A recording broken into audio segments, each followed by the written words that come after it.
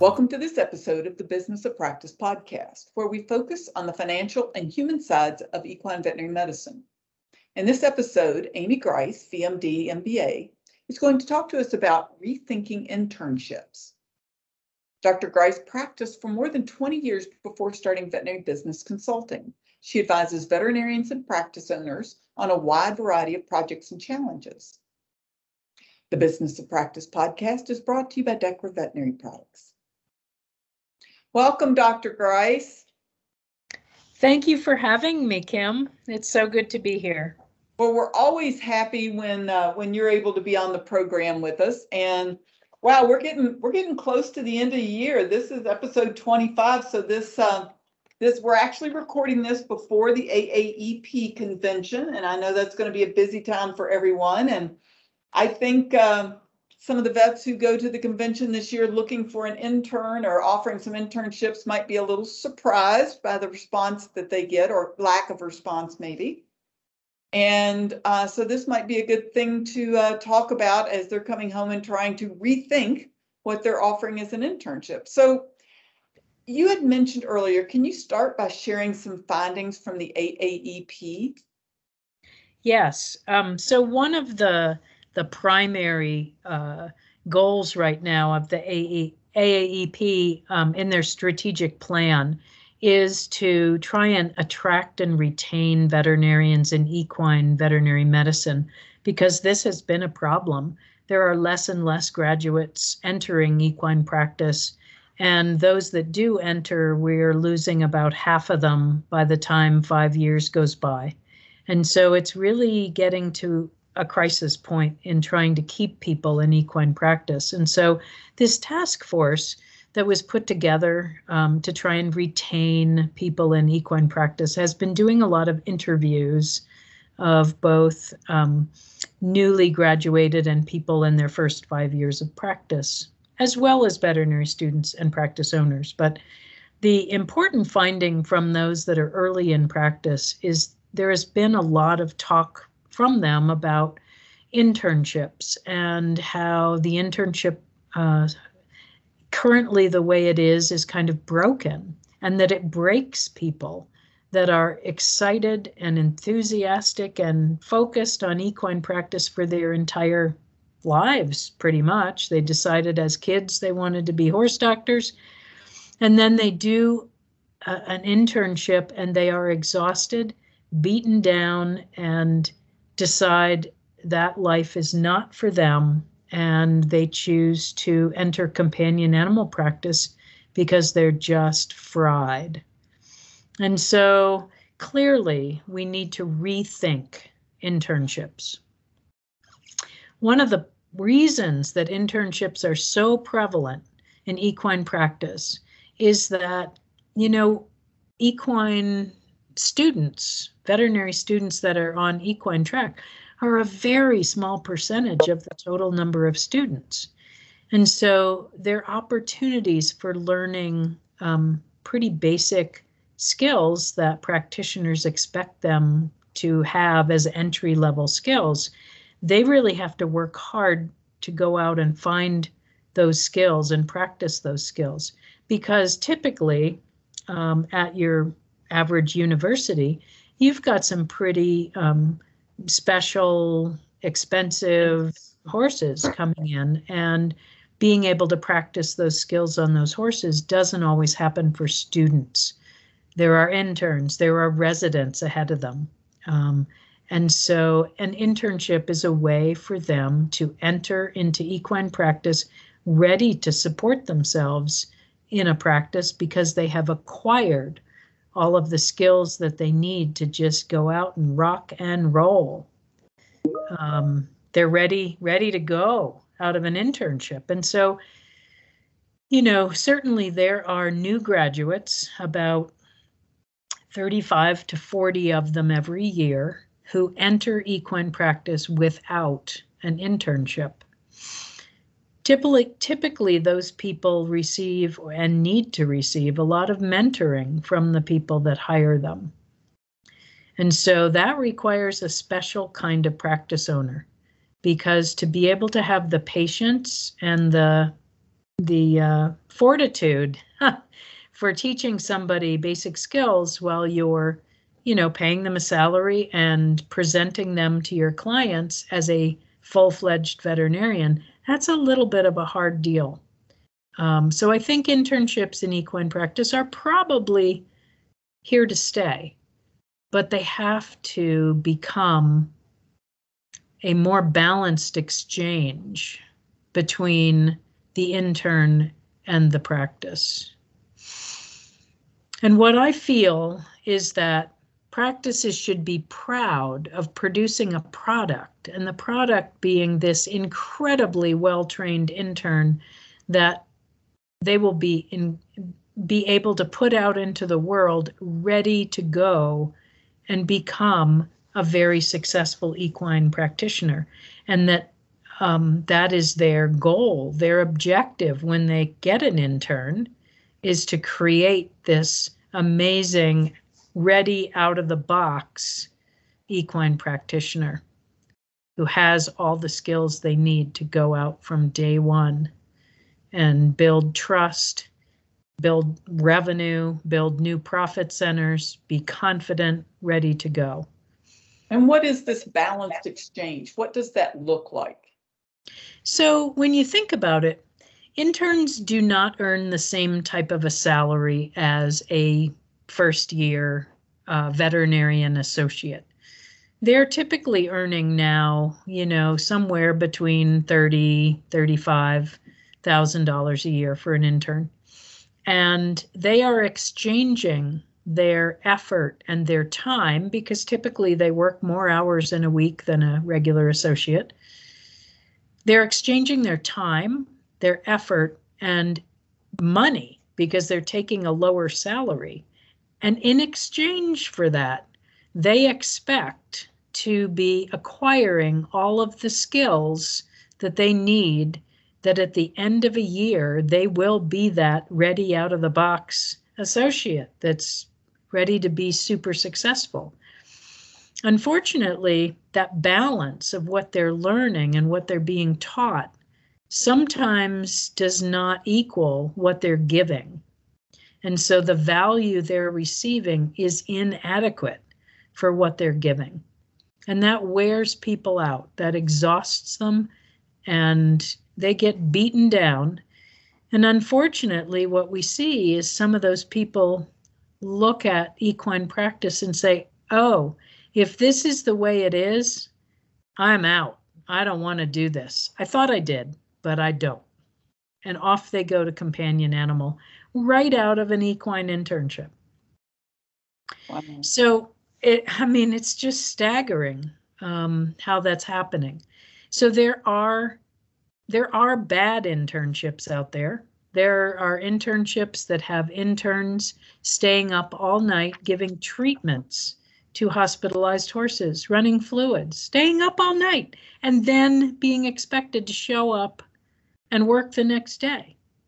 Or maybe they get to sleep, but what were they learning all night when they were giving treatments and running fluids? Not a damn thing. They're being treated like a glorified technician. So we need to do better. There are very, very good internships out there, but sometimes people don't recognize, they're veterinary students and they're going to be applying to internships, and they don't recognize which internships are the ones that are going to have the balanced exchange of their effort, their time, and their money for an excellent, amazing education. It's hard. And so I think we need to create new pathways, and this is something that AAEP is talking about, ways to help people have more ability to, say, rank or rate internships, maybe with a 5-star system, so that people can learn from their peers that have been through an internship at that particular facility, whether they thought perhaps in a number of different categories, like, communication with clients, emergency duty, where they're sent out and they're able to act independently, but with mentorship. Another might be understanding financial policies, learning diagnostic techniques and imaging, things that the basic skills. So being able to rank and rate different places may be something that will come. I think it's just really important that we have the conversation begin. That's a very good point. So let's look at it first from the veterinarian's standpoint. You have had or want to offer an internship. What is it that you should be thinking about for today's, face it, you're going to be lucky to get one if there's only 30 to 40 going into practice every year anyway. So how do you get someone in this internship and give them something and get enough yourself that it's worthwhile for you to do? Well, first, what I want to say is just to make something a little more clear. So in 2019, the AVMA Senior Survey, they asked people, what are they going to do? So in that year, 42 people entered equine practice without an internship. An additional 120 something entered internships. And that, okay. So there were more than the 40, but many of those that entered internships did not stay in equine practice. And therein lies the rub, because we want to, when interns come to equine practice, we need to, as an industry, be showing them that equine practice is a viable career, that they can have their love of horses and their love of being a horse doctor, something that is viable, that's not going to break them, exhaust them, or make them want to run the other way as fast as they can. We have to do better. Dechra Veterinary Products is proud to sponsor Equimanagement's The Business of Practice podcast. Dechra's equine product line includes Osphos, Clodronate Injection, Orthokine Vet IRAP 10 and 60, Osteokine PRP, Equidone Gel, Domperidone, the Vetivex line of parenteral fluids, Vicox EQ joint supplement, and a comprehensive line of topical dermatologic products. The recent addition of Zymeta, Diaperone Injection, further expands Dechra's equine offerings. For more information about Dechra's products, please visit dechra-us.com. And so if you're thinking about an internship and offering one, those ways for people to learn important skills to be an equine practitioner that they cannot get in veterinary school, those opportunities to hands-on practice stuff, they have to get them. And you have to be very intentional about how you're going to teach them.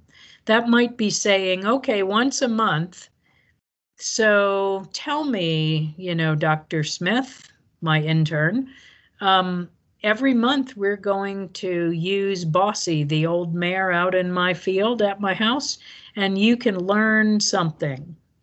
Do you want to practice ultrasounding or stifles? What would you like to learn? We're going to have these opportunities every month. What skills do you want to learn? Thinking about, what do you want for your equine career? What do you think you want your practice life, your career as an equine veterinarian to look like? What is your vision for your career? Because if you're never going to do reproduction, you don't want to do reproduction, it won't make a lot of sense for us to spend a lot of time in Bossy's uterus, right? And so it's important to know what you want to learn. But as the practice owner, it's also important to set up regular teaching opportunities. Those might be radiology rounds or case rounds or And this can be done by ambulatory practices. So everybody knows they're going to meet every other Friday and talk about interesting cases. So you have 2 weeks. Maybe you assign, 2 doctors in the practice are going to present on that Friday. If you have a lot of doctors, everybody doesn't present very often, but 53% of practices have 2 doctors or less. So maybe everybody presents every time, and you have 2 weeks to figure out what was the most interesting thing you saw. And then you gather some materials and you talk about that case. Same thing with radiology rounds.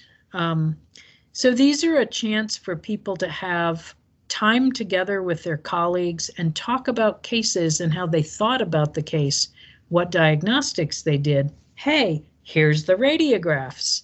And I saw this and I thought this, and these were the treatments that we did. And maybe somebody else has some other ideas.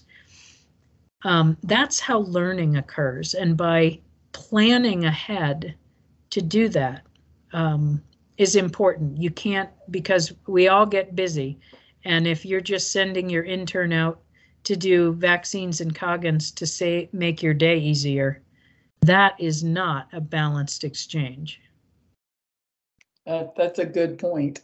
So again, looking at it from the veterinarian or the practices that's going to have the internship, they also hopefully recognize there are some soft skills or even, financial hard skills that these young veterinarians might need to know.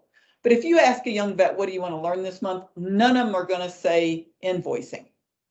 So how do you help them be prepared when maybe that you were late in your practice life learning how important that was?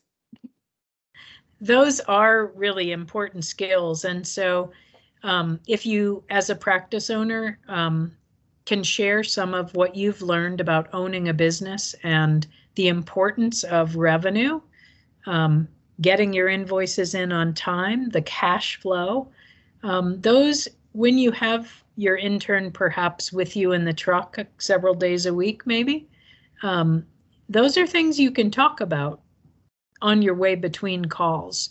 The nuts and bolts of being a practice owner and running a business, because they're very, very important skills. The other thing that's really important for interns to have the opportunity to do is independent emergency work. They need to be mentored, but there is a big leap that occurs when they go to their first emergency call and they're the veterinarian. They're the one in charge. And it may be that, they're going to give you a call, but so many emergencies are fairly, a simple laceration, a corneal ulcer, that veterinarians come out of veterinary school knowing what to do. They know what to do with those simple things, but they've never been the one that has to actually do it from start to finish. And the amount of confidence that creates in an intern is phenomenal. And if you are producing an intern that has not had the chance to work independently, you are not producing an intern that's ready out of the box. And really, I think that mindset of producing a product that you are very proud of is what every practice owner that has interns should be thinking about. That's a good point. And you want everybody to be able to say, oh, I went to Dr. Smith's for my internship, best year I ever spent in my life. Yeah. Yeah. I always used to tell our interns at Rhinebeck that this is going to be a hard year in terms of how much effort you put in. It's going to be like drinking from a fire hose, but you are going to have 5 years worth of experience in 1 year, and you are going to feel really comfortable doing procedures that, some of which I've actually never done, because you're going to have this chance to learn all of this with experts showing you and teaching you. That's really some great tips in there for trying to get veterinarians and those in vet school thinking about what they want from internships as far as the equine practice goes. And it's good to hear. And Dr. Grice, as we all know, is on the board. She's the treasurer of the AAP. So it's good to know the leadership of AAP is on top of this and is gathering some information and trying to work on some solutions.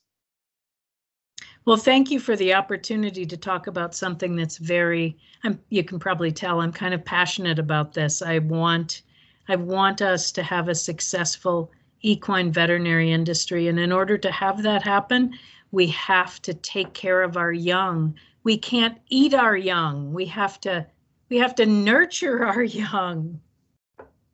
Yeah, and having, when you think about it, 50% in the first 5 years of equine practice, you quoted, leave equine practice. That is a scary number. It is, yeah. And the fact that, in the last 5 years, between 1 and 1.5% of graduating veterinarians, that's all we're getting into equine. It used to be, up closer to 5%. Wow. Yeah.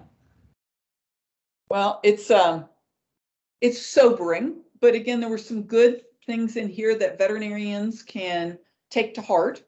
Look at if they have an internship program, see if they're meeting the needs of our next generation of equine veterinarians. And if they are interested in an internship, I think this gave some good guidelines to be thinking about.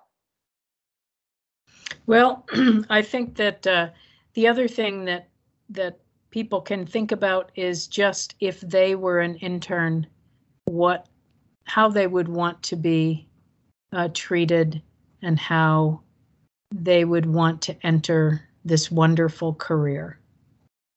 And I think as a personal note, we've talked to some people at universities on our various podcasts here at Equimanagement, and the instructors during COVID have asked that the industry be a little more patient with some of our recent graduates, simply because they were faced with really horrible circumstances of not being able to have some of the hands-on experiences during vet school that they usually get.